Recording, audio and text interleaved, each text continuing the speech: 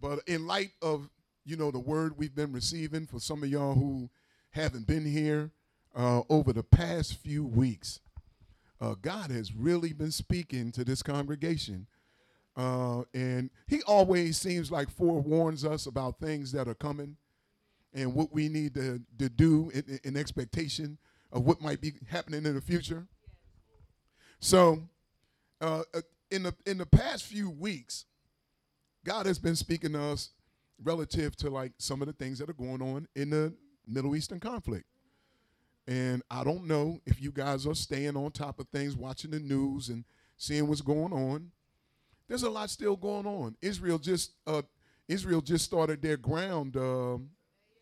Yeah, they just started. Yep, started Friday. They started going on in there. So they've been bombing Hamas places in Gaza, trying to take out some of the Hamas leaders. Now on Jordan on the northern border. Now there's some conflict going on there. You even have the United States getting involved now, shooting down missiles and all that. There's been rocket fire and stuff going, mortars launched back and forth across the border. And the Hezbollah there on that side of the northern border of Gaza, the Hezbollah is supported by Iran. And Iran with their Republican Guard, man, that's not a weak army. Iran is not Iraq. Iran is not Afghanistan.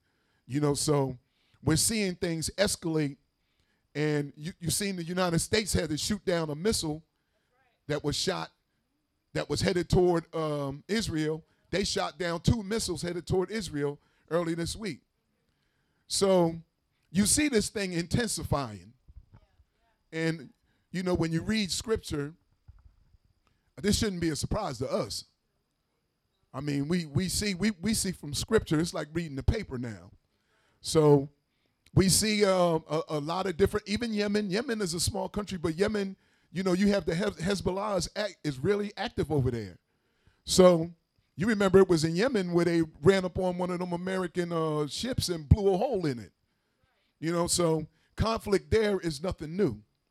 So we see all these things going on. And, we've been discussing them here every week. And when we discuss the end times, some of us can become a bit uncomfortable, I mean, and anxious, maybe even fearful, if we're truthful about it.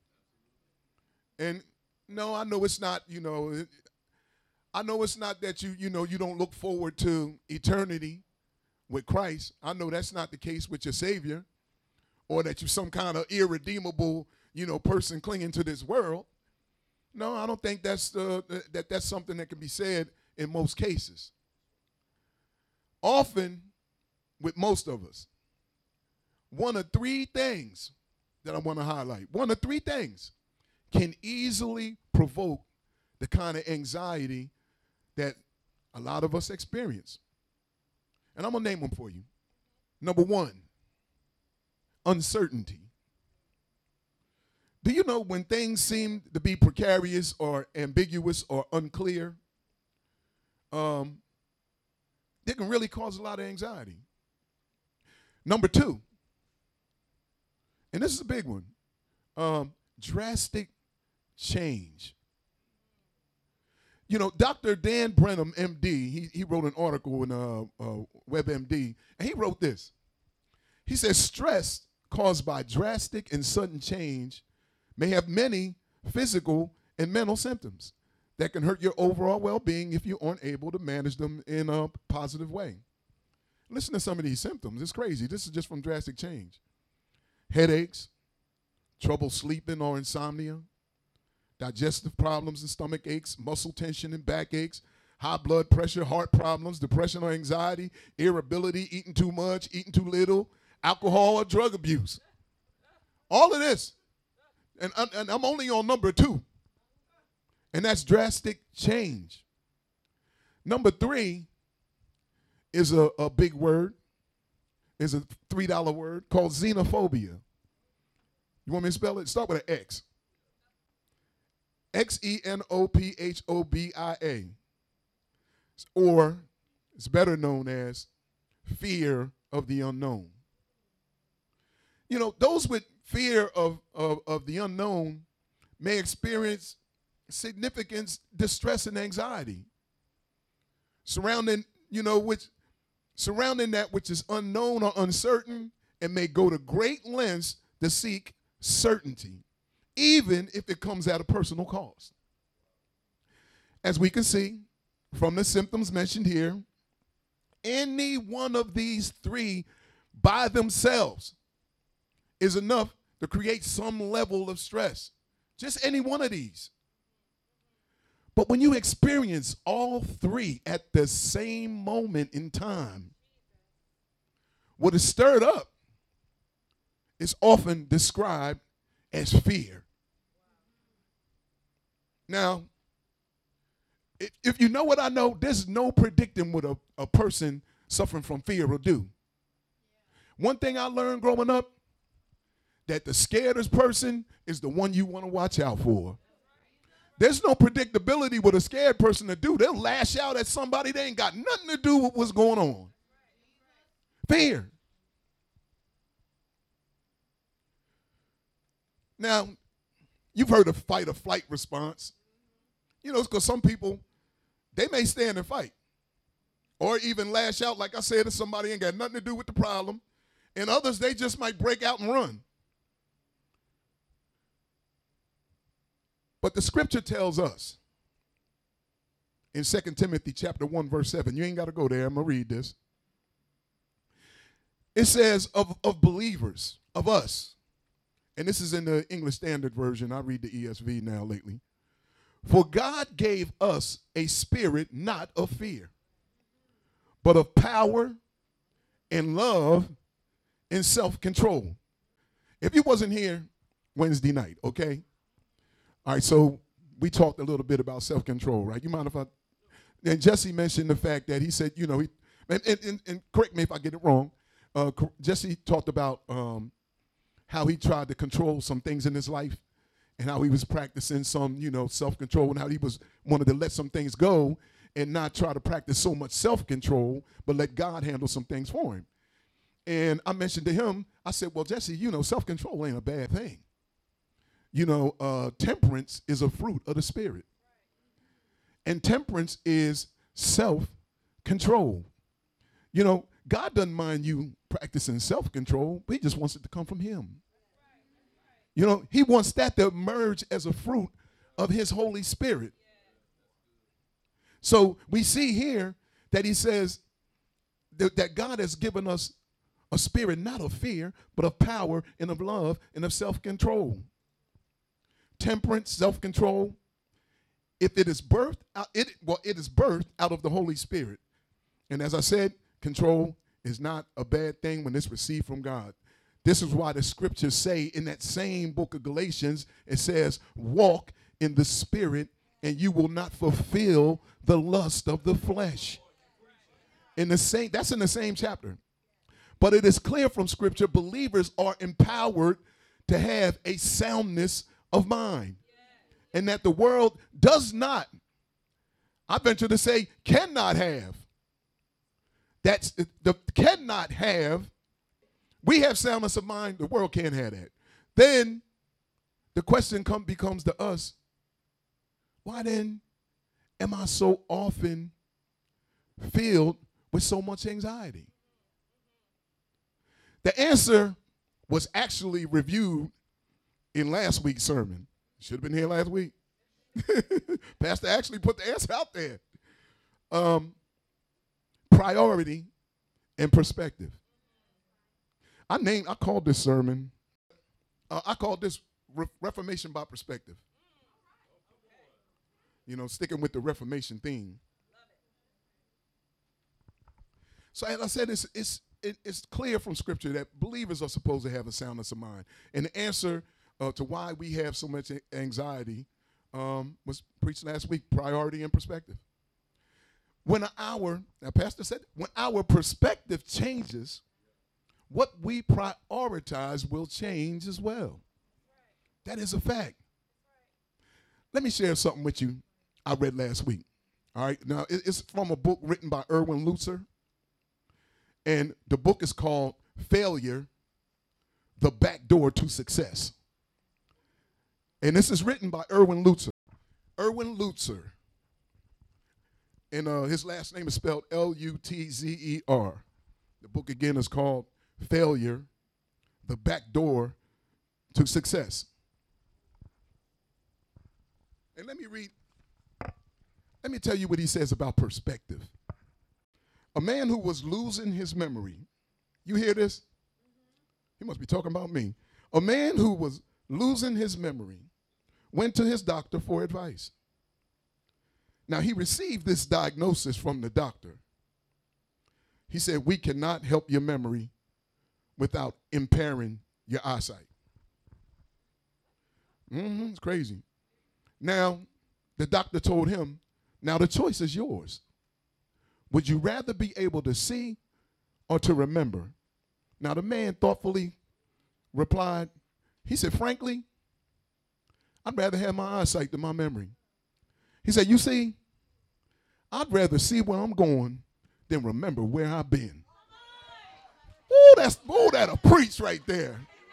He said, I'd rather see where I'm going than remember where I've been. So we're talking about perspective. When you can see something different, you can be something different. I know where I've been. I know where I've been. I'd rather know where God has taken me. Woo! I don't mind forgetting some of that stuff back there. Come on. Perspective. I asked the question on Wednesday night. How is it that Jesus, and I got to make sure I find my line. How is it that Jesus, whom we see in Luke chapter, now you can write this down because I'm not going to go over the whole, but I want you to be able to go back, look at it for yourself. Luke chapter 22, verses 39 through 44. And that's where it was talking about Jesus, what he was about to endure with thoughts so agonizing, an angel came and ministered to him. And it's stated in scripture that his sweat fell to the ground like great drops of blood. How was he able, knowing what was coming, knowing how painful it was going to be, how agonizing, that the Father was going to have to turn his back on him, that he was going to have to carry the sin of the whole world? Do you know how agonizing? He knew what was getting ready to happen. How could he go through it knowing how hard and painful that was going to be? Turn quickly to Hebrews chapter 12, verses 1 through 3. Hebrews chapter 12, verses 1 through 3. I want you to see this for yourself. When you're there, say amen. And it says, therefore. Now, y'all know what I say. When you see the word therefore, don't just start running off. Because the word therefore, what am I about to say? Okay, I don't know what y'all said. Anyway, the word therefore means that you are coming to the conclusion of the previous thought. Okay? So now, the previous thought, it was, that's the Faith Hall of Fame over there, chapter 11. Where it talks about by faith, this one, by faith, and then it gets to the end of the chapter, and it starts talking about how these people were martyred, how they were sawn in half, and set on fire and thrown to lions, and how these people still died in faith, and how these people were a great witness to us of faith. And when it finishes that up, it says right here, it starts here, therefore, in light of all these martyrs and how these people died and these great witnesses of faith, since we are surrounded by so great a cloud of witnesses, let us also lay aside every weight and the sin which clings so easily, and let us run with endurance the race that is set before us. Now look at what it says in verse 2. Looking to Jesus. Looking to who? Looking to who? The founder and perfecter of our faith. You might have the author and the finisher. Who for the what? Who for the joy that was set before him He endured the cross, despising the shame, and is seated at the right hand of the throne of God. Listen what it says to do. Consider. You know what that word consider means? Yeah, that's it. See, y'all smart. Think about, meditate on, roll that around in your mind. It says, consider him who endured from sinners such hostility against himself. Why? He gives you the answer why you should do it. So that you, not him, he already in glory. It said, looking unto Jesus, it says, so that you may not grow weary or faint-hearted. When the word of God exhorts us to consider or meditate on the life, death, burial, resurrection, and ascension of Jesus Christ, it tells us that doing so will prevent the weariness and the nervousness and the fear that happens when we do not consider him. Changing your perspective, looking away from the foolishness, from all of the craziness in the world, and considering him who endured not a light affliction. He endured, you remember Pastor was up here talking about all the stuff he went through last week. If y'all didn't get it, you can go get Podbean, and I don't want to preach it over, but she talked about how he was on the cross, how he's poked in the side, nails in his hands, and out of everything that he was physically going through, the thing he said he needed was something to drink. He said, I thirst. I'd have been like, I'm hurting. Man, y'all beating me with nails and all kind of stuff. I got a crown of thorn on my head. I'm up here suffocating to death. He said, I thirst. But you remember Pastor said that. If you need to go back and get that message. But when the word of God exhorts us to consider Christ, when we don't consider him, that's when we grow weary and our hearts get faint. Colossians chapter 3, verses 1 through 4. You can write these down. If you can get there fast, you can go, because we're going to cover some scripture here. Colossians chapter 3, verses 1 through 4. Say amen when you get there. Okay, that also says, if then you have been raised with Christ. Have you been raised with Christ? All right, you've been raised, so it's talking about you. If then you have been raised with Christ, what are you to do? Seek the things that are above. It's talking about your perspective. Where Christ is, seated at the right hand of God. Set your mind on things that are above, not on things that are on earth. For you have died. I'll say it again. For you have died, and your life is hidden with Christ in God. When Christ, who is your life, he's your life now. You dead. When Christ, who is your life, appears, then you also will appear with him in glory. Now, verse 2 of this scripture instructs us to have an eternal perspective, and not one that is focused on this temporal world. Jesus said in John 14:2, in my Father's house are many rooms, or many mansions, as some translations say. And he said, if it were not so, would I have told you that I go to prepare a place for you? And if I go and prepare a place for you, I will come again and will take you to myself. And where I am, you will be also. Church, you need to remind yourself as often as you can that Christ says, I am going to prepare a place for you. Repeat this after me. Christ has prepared a place for me.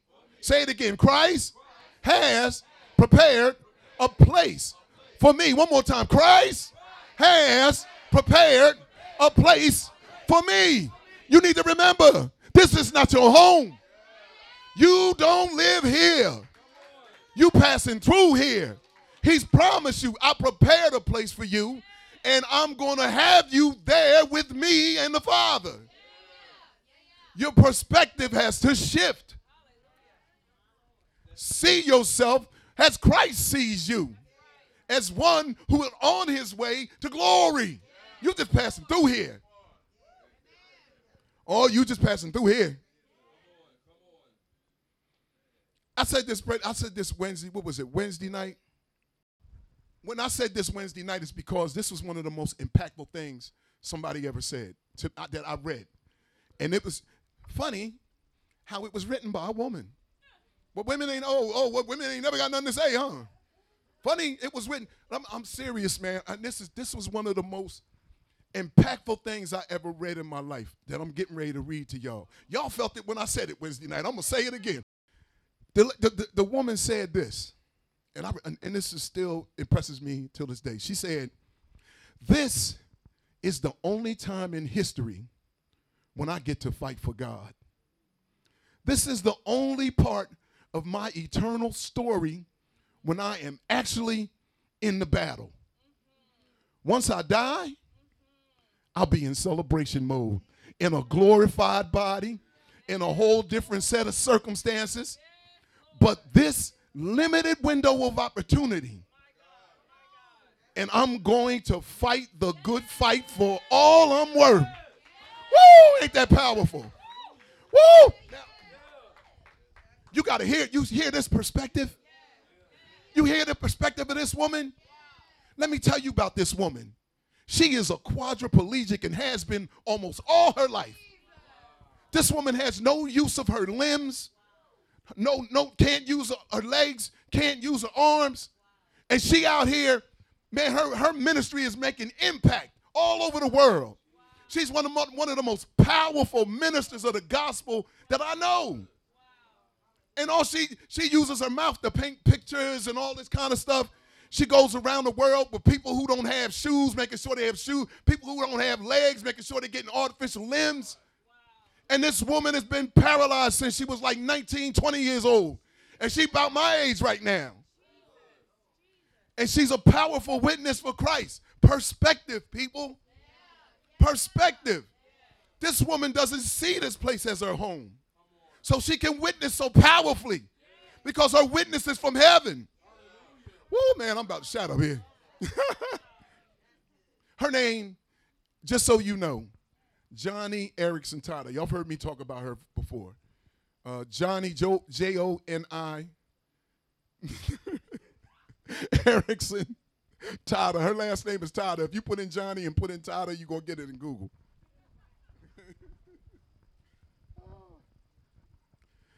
Now, you might say, look here, preacher, that all sound good, okay? But when I leave out this place today, it's going to be a lot of people, work, and other things fighting for my attention. And it's hard out here for a saint. Somebody said that earlier.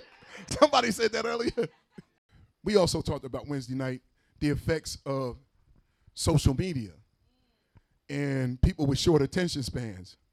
I even find myself, man, I don't hardly watch TV no more. I mean, like I stream, like I watch YouTube and, I'm watching stuff on my phone or, I just stream it to the TV. But I don't watch much TV anymore. Any of y'all fall into that same thing? I get it. So, yeah, our attention is basically had by a lot of these other things. And y'all know that social media can be a dangerous place. Especially like for children, even for adults. Not just for children, but for adults too. We have to check ourselves and see what's going on. So I know how it is, to have not just social media, but to have to work, to have to go to school, to have to do, papers, all kind of stuff, and then you got responsibilities at the church after that, I know it can be trust. Trust me, I get it. And I know that shifting your priorities will come because of the work God does in you when you focus on him. So, to help you with a starting place, all right, I've pinpointed some practical steps that I didn't make these up. They're outlined in the Word of God, okay? So I can't even take credit for them. But I pinpointed some steps for you. Something, man, that you could actually, walk out once you leave here. Now, turn with me to the book of Philippians, chapter 4, and we're going to read verses 8 through 9. Philippians chapter 4, verses 8 through 9. When you're there, say amen. Amen. All right. And it says, finally, brothers, that means y'all sisters too. Finally, whatever is true, whatever is honorable, whatever is just, whatever is pure, whatever is lovely, whatever is commendable, if there is any excellence, if there is anything worthy of praise, think about these things. What you have learned and received and heard and seen in me, practice these things, and the God of peace will be with you. You see this? I want you to look at the focus and how he puts this. He said, whatever is true. It just focus. This is like a checklist that I'll come back to this a lot. This is like a checklist that we should come back to like all the time. I've used it over and over and over and over again. It's like today.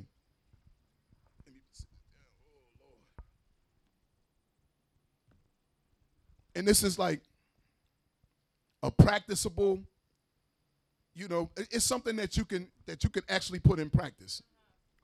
The repetition of whatever is helpful because it sort of drives home each one. And then the next verse comes to like something practical, like a how-to approach.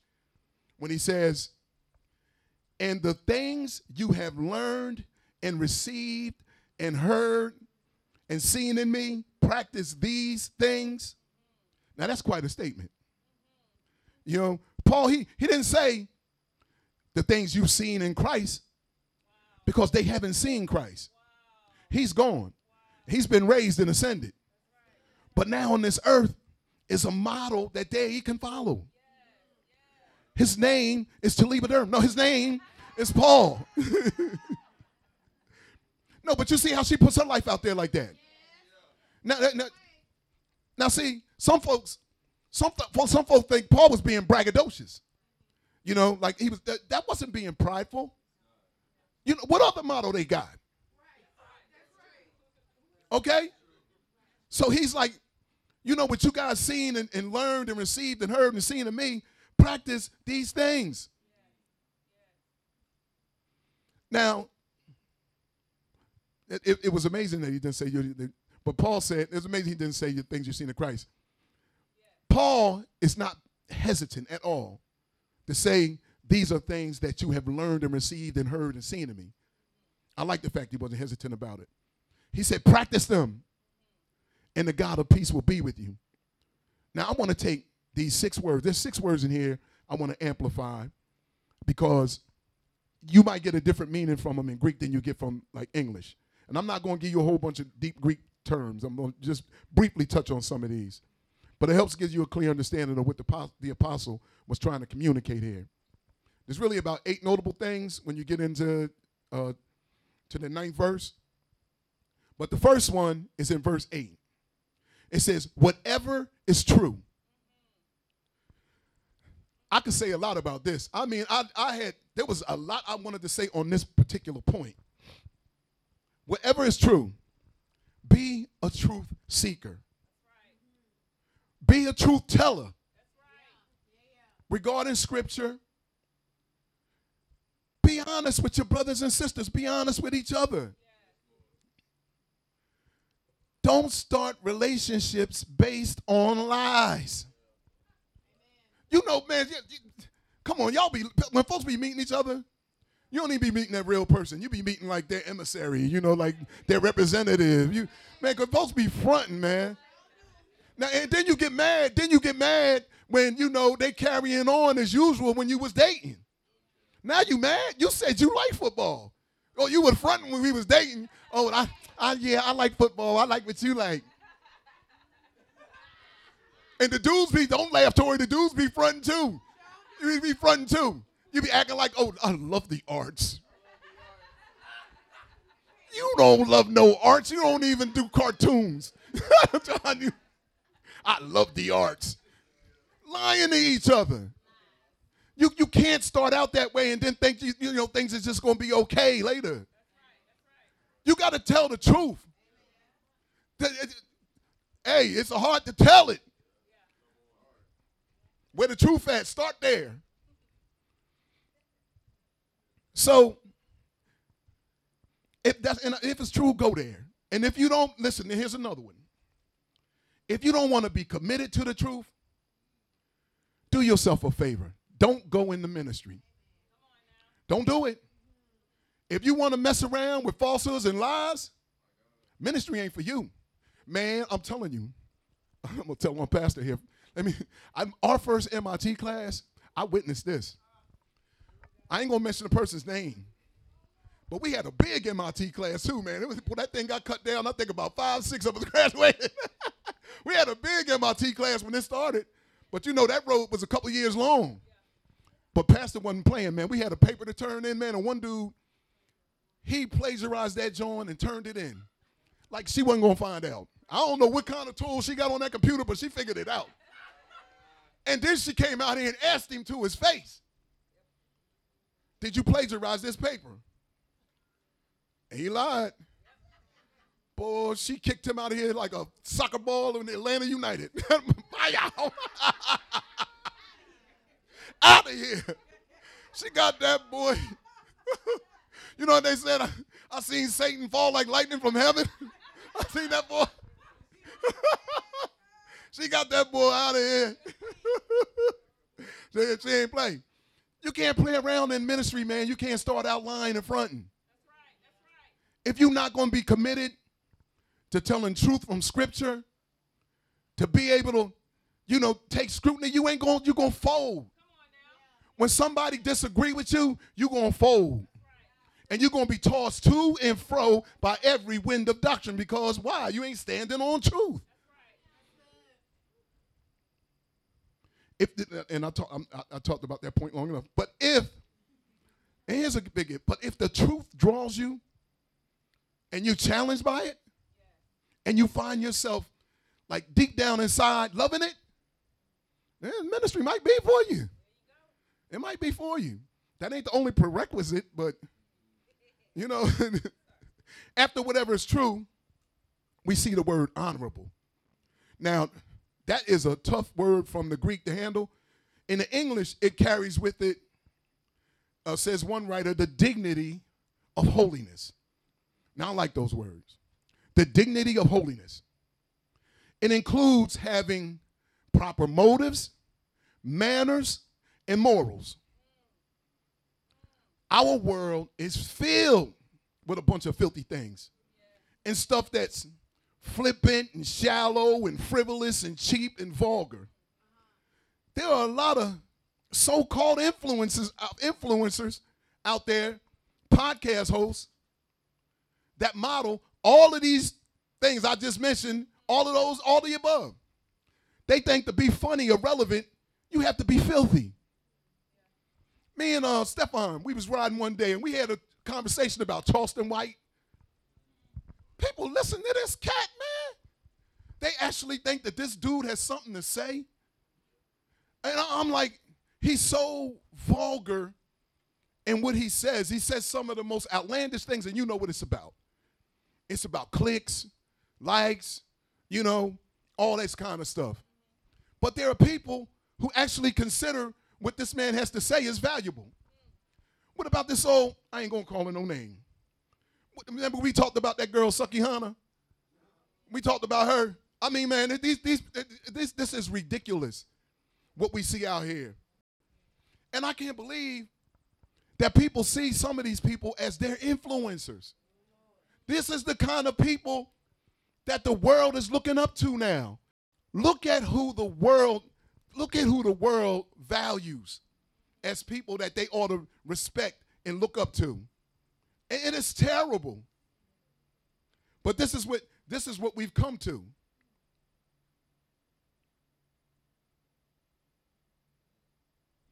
My elders used to say,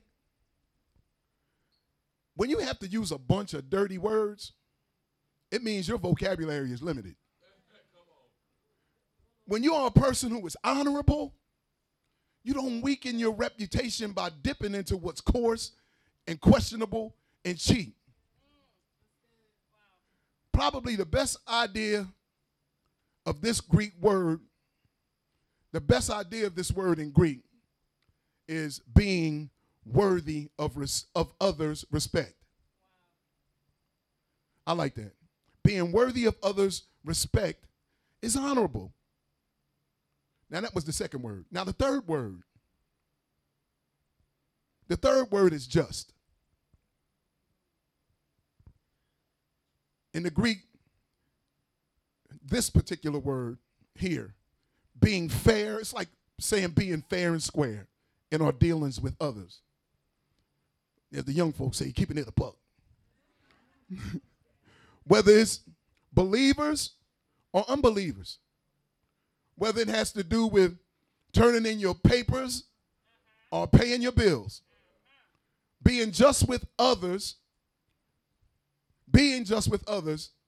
there's an old word that comes from this word, just. And it's old word, it's called upstanding.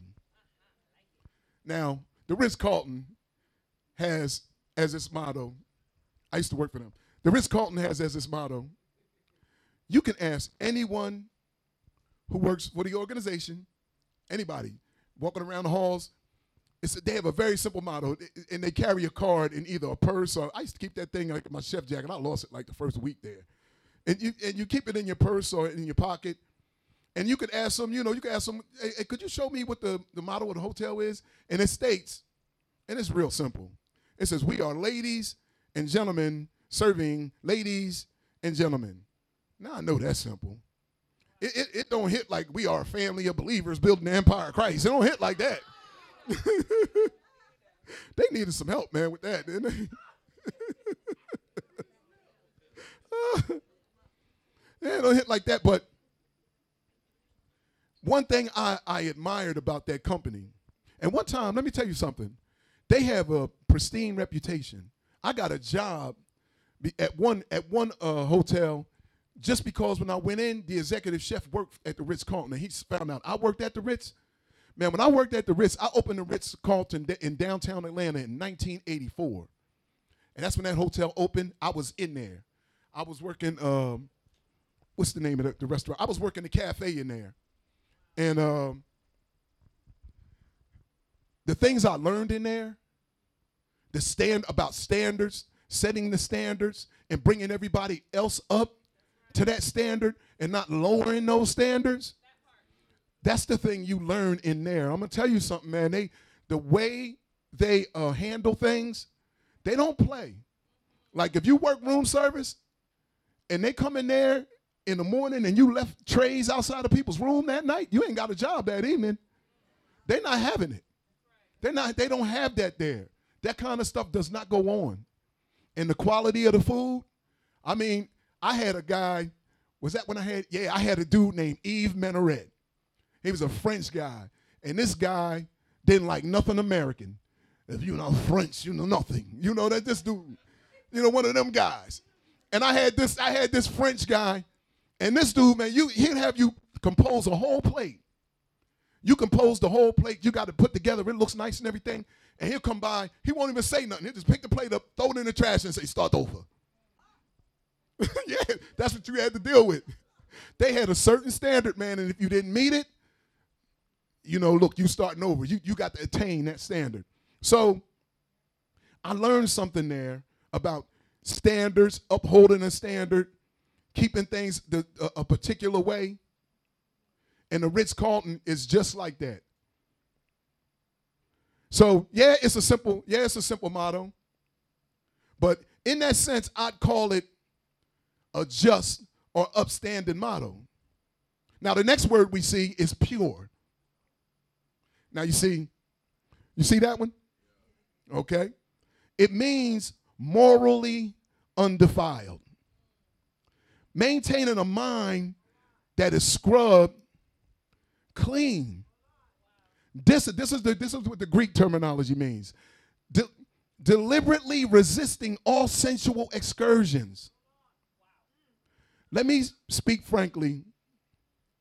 When you were trusted, whether as a minister, MIT, lay member, because people around you feel like they can trust you, you may be given privacy that very few positions in life will allow. Now, I'm going to give you a couple of examples, all right? And I'm not talking about, should nobody be meeting in private with nobody but pastor in here. Let's get that straight, first of all, okay?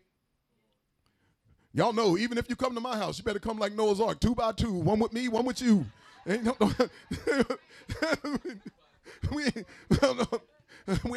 ain't just, anybody come down, all these ladies have been to my house, they'll tell you ain't none of them coming in there if I'm there alone.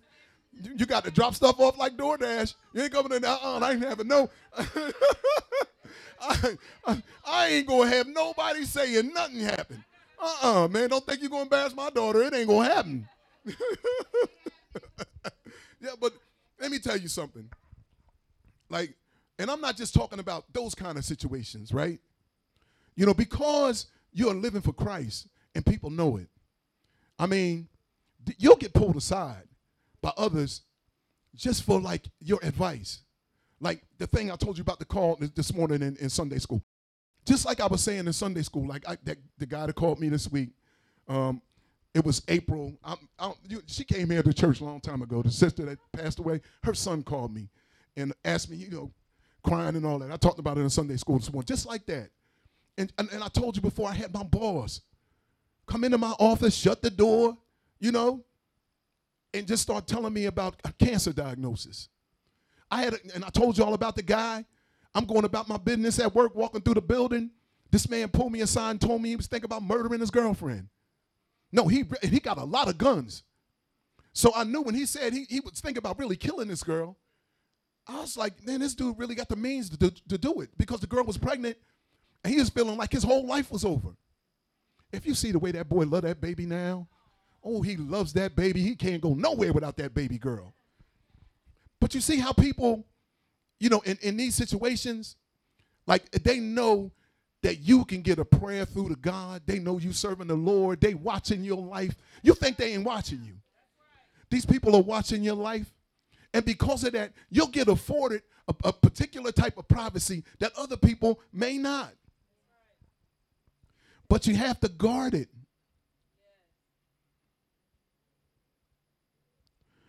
In certain positions in the ministry, or when you are outside these four walls, when you're outside of here, you are really on your own. And if accountability is to happen, it's got to be volunteered on your part. And look, I urge that you maintain the sense of purity, because we can get so easily set adrift. And hormones being what they are, and physical beauty being what it is, there is great temptation to move into this realm mentally, and before long, image becomes actions that works its way out in the pornography, maybe on the internet, as well as a secret life that's lived out, only to be found out. And believe me, I learned from facilitating support groups years ago. If you get into that, you will be found out, and the heartbreak is beyond description.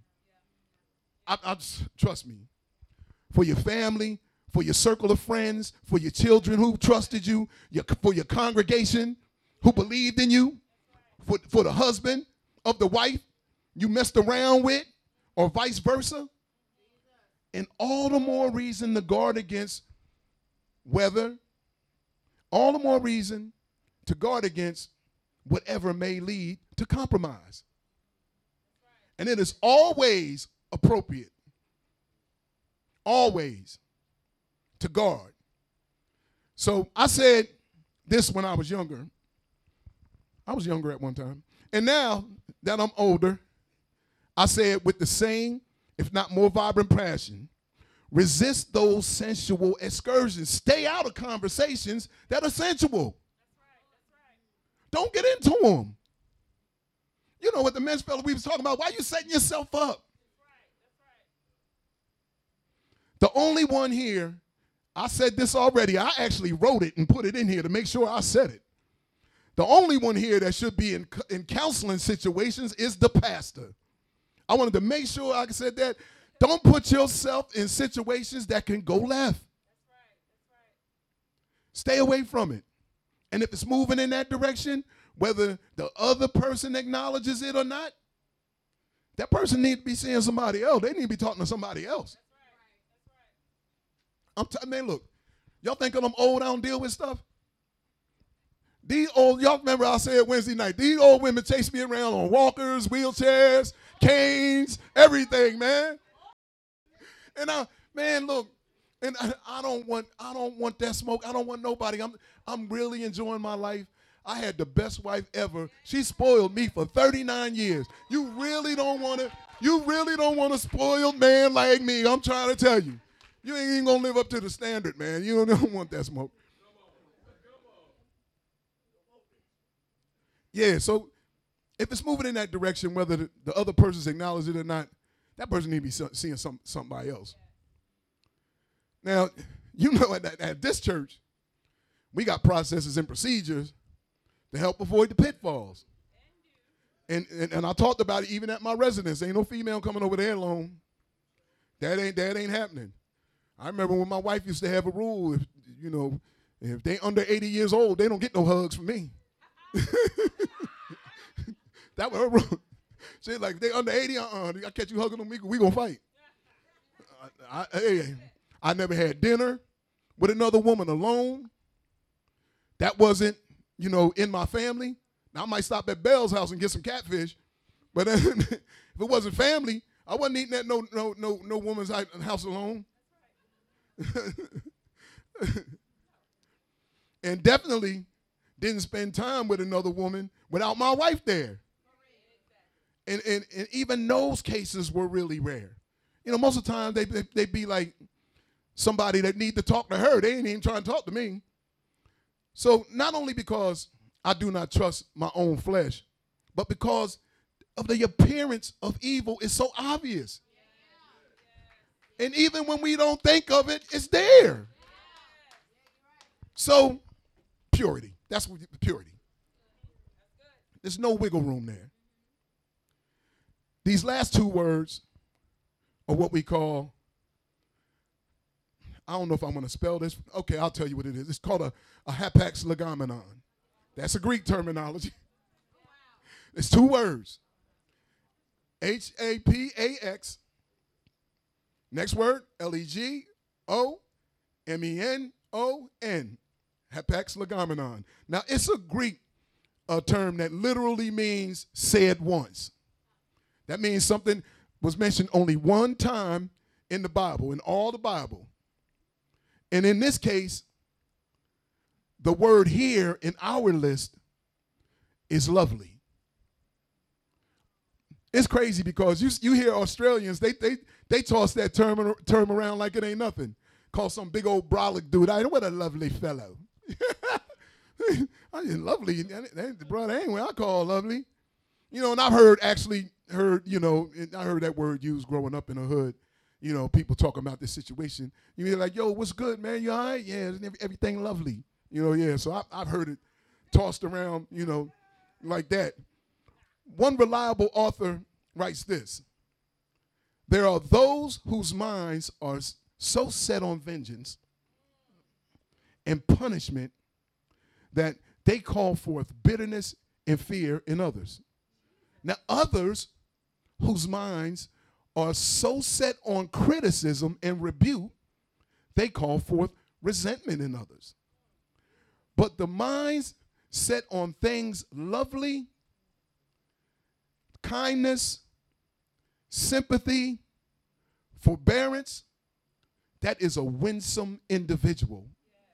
It's what I call one of those magnetic qualities when you have this loveliness about you. People want to be with you. They're drawn to you. Now, I ain't bragging on myself. I'm a lovely dude. Because I'm going to tell you something. I'm going to tell you why I say that. And I'm not bragging on me, but this is real. I actually had one of my neighbors, and she, was it she? Was it she? Yeah, it wasn't she. One of my neighbors. And she said, you always walk around smiling. I'm supposed to walk around with the grizz on? I mean, I'm happy. She said, you always walk around smiling and you just got this thing. If you stand still long enough, I'm going to invite you to church. You know what I mean? And I don't know. And I've never had a problem making friends. I mean, I meet somebody everywhere I go.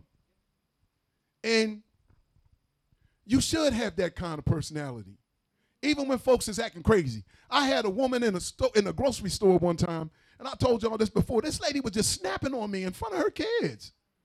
And I could see her babies was embarrassed. Them babies, man, was so embarrassed that their mom was acting like that. She was calling. Now, I'm in line at the, waiting for the self-checkout. She cut in front of me.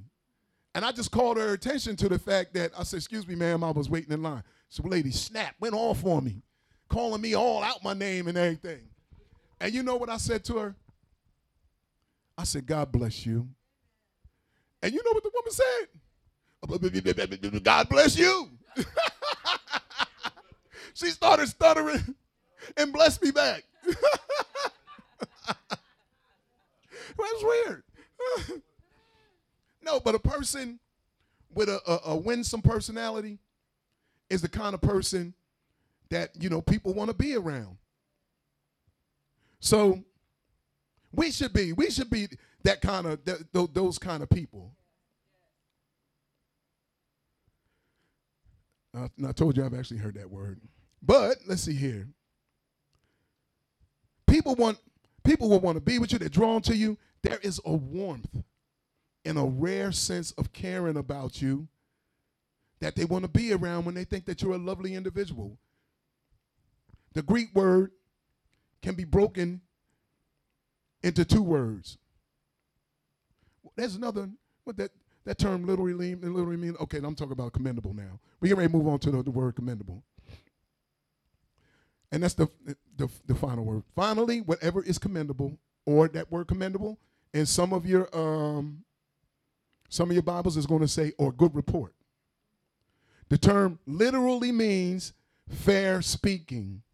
The Greek word can be broken into two words, into the words fair speaking.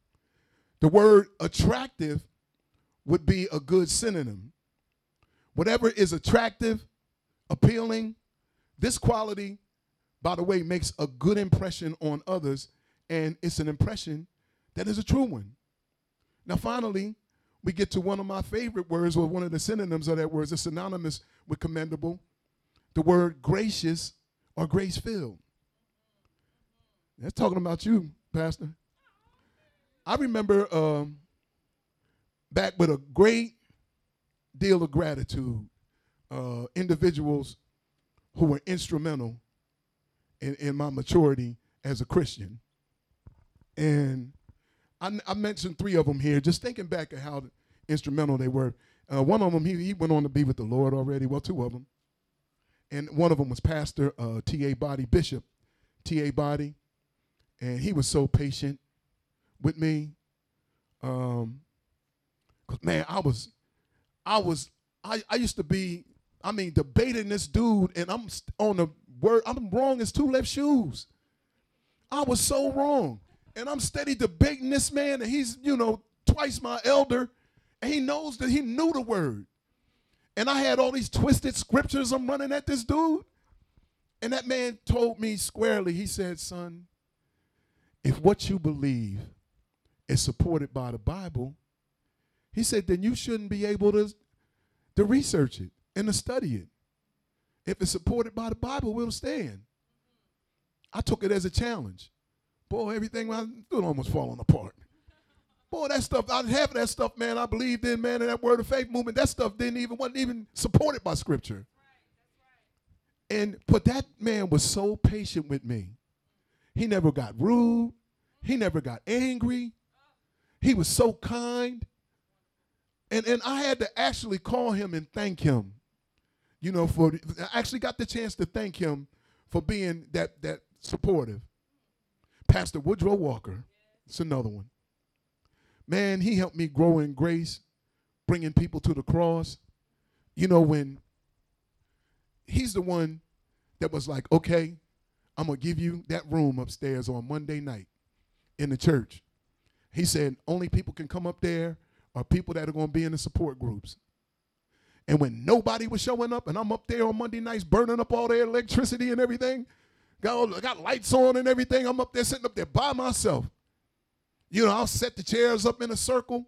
See, people, this is why you got to remember, you got to be consistent and you got to stay diligent. Okay? Just because ain't nobody showing up at first don't mean it ain't going to happen. I was setting them chairs up and sitting them around in a circle, and I said, I'm going to sit here and I'm going to teach this class to the angels. And that's what I did. I would go through the material like every chair was full. And I'd close up at the right time and turn the lights off, and I'd go home. And when Pastor get the sign-in sheet, when nobody's name on there but mine. And he said, I see how it's going. But then guess what? They started picking up dudes from the homeless shelters and all that.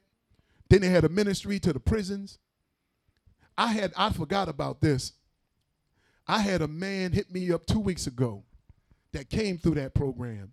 I hadn't talked to that man probably 10 years, maybe more. You know how long ago that was. And it was his birthday, and he said, brother, I just wanted to thank you. He said, I made it to 78 years old. He said, man, and it was because you helped me. This was one of the most ornery Negroes you would ever see in your life. Oh, he was angry for no reason. But, I struggled a lot with them dudes. But, man, God did the work in those cats. He did the work in them. Now, that was Pastor Woodrow that gave me that opportunity to facilitate like that. And then there's one person I mention all the time, and that's Mary Johnson. Out of a lot of people, man, that made an impact in my life, some of y'all know who Mary Johnson is. Surely Pastor does, and Mother Bell, that's her mother. And I told y'all before how much I got my own mother, but this Mary Johnson made an impact on me. And she did stuff, man, she didn't have to do. Like she supported me when we was in the Baptist church. She was just a baby then. But when we was in the Baptist church, she said she was coming down to hear me sing my first song. I said, Mom, you coming down here? She said, yeah, baby, I'm going to be there when you sing that song.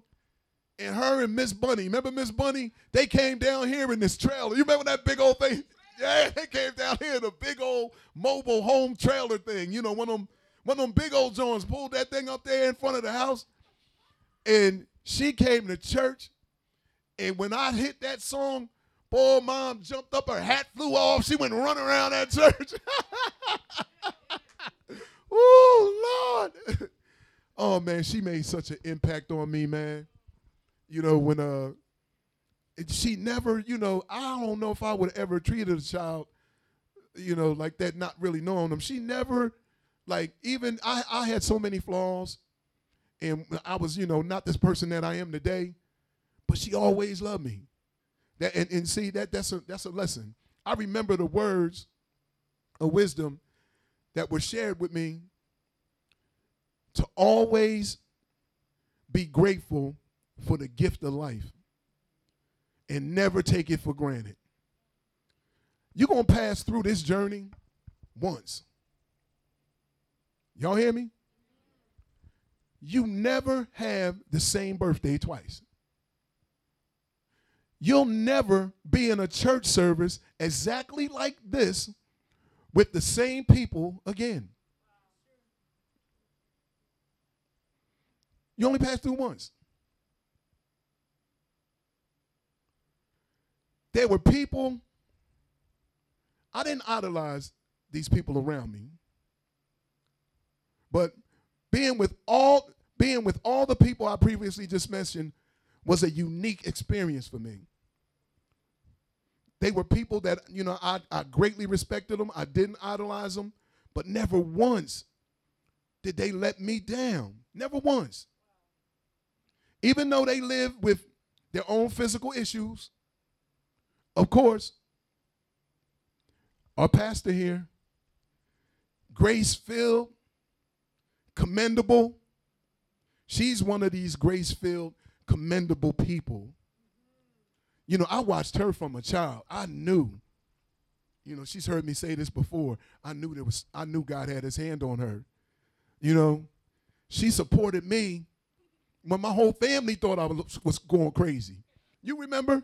When we left World Changers then, they thought I was losing my mind. And I was like, no, we got to get out of here. I started having Bible studies at my house. I was like, we got to go. And the only one that I would be reading the scripture, she'd be right behind me. That's right, Daddy, right. It does say that right here. You see what Daddy said? She was on it, man. And she had I knew God had his hand on her. What child is in middle school and the teachers want to pull that child out of class so that child could give them counsel on their marriage? She was so filled with the Holy Ghost and so on fire, some of them kids didn't even want to invite her to birthday parties. They said, she going to come over here talking about Jesus. I knew God was going to use her. I'm telling you. Now, you might not want to send your kids to UGA, but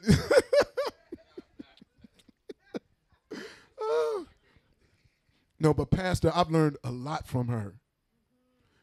As far as like handling certain circumstances, certain habits that you may have when you minister. And listen to her. She can give you good points.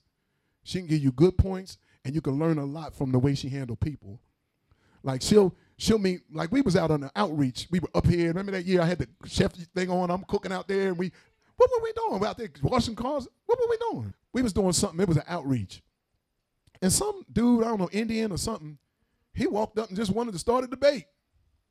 She ain't like run. I was like, okay, she got it handled, And she will cook you in a debate. When you cook you start talking about that Bible, you get ready to get roasted. Yeah. And she stood right there and, answered every question. I was like, and you can learn something from that. So having people that are commendable is a blessing. Paul says, now as he turns the corner, the things you've learned and received and heard and seen in me, practice. Wow. Having just listed 6 qualities, he now turns to the practical side and says, there are things that my life represents to you people of Philippi, and I want to urge you to practice them.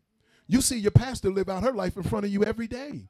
Some of y'all be at the house all the time. So you know how she lives.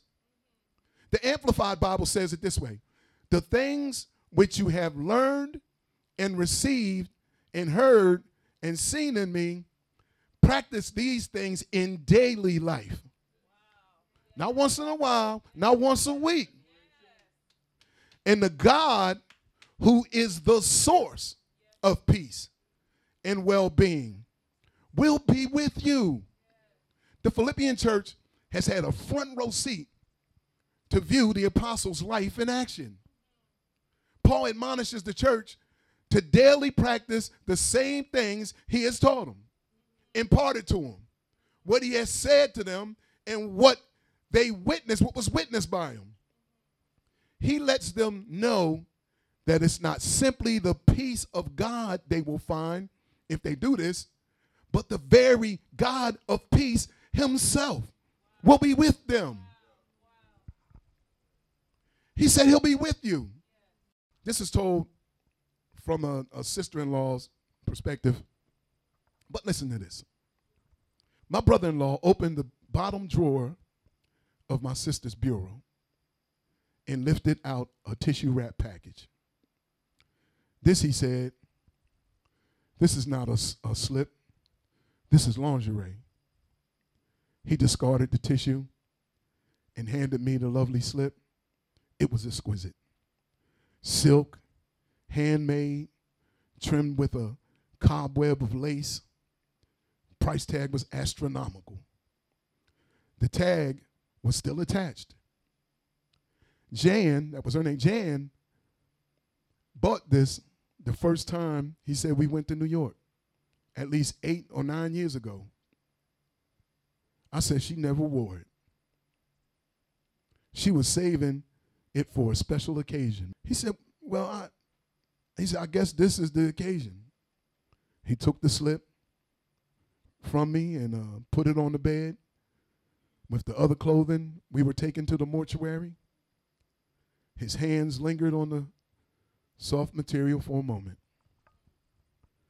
Then he slammed the drawer shut and turned to me and said, don't you ever save anything for a special moment. Every day alive is a special moment. She said, I remember those words. I remember those words through the funeral and the days that followed. When I helped him and my niece attend to all the sad chores that followed and unexpected death, I thought about all the things that she had not seen or heard or done. I thought about the things that she had done without realizing how special they were. I'm still thinking about his words, and they've changed my life. I'm reading more and dusting less. I'm now not saving anything we use. We now use our good china and crystal for every special event, such as losing a pound, getting the sink unstopped, the first camellia blossom. I'm not saving my good perfume for special parties. Clerks at the hardware stores and tellers at the banks have noses that function as well as my party-going friends. Someday, and one of these days, are losing their grip on my vocabulary. It's those little things left undone that would make me angry if I knew that my hours were limited. Angry because I put off seeing good friends whom I was going to get in touch with someday. Because I had written certain letters that I intended to write.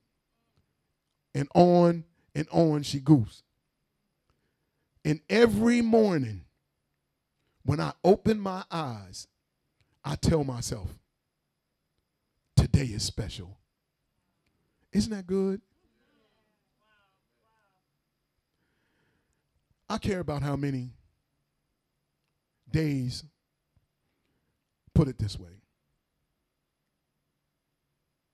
I don't care about how many doctoral degrees, all kind of degrees. You can have more degrees than a thermometer. That's cool. That's cool. But I care more about how many days you find fulfillment and excitement in your life. If it's ministry, live it out. Do it. Who knows? It might be your last day.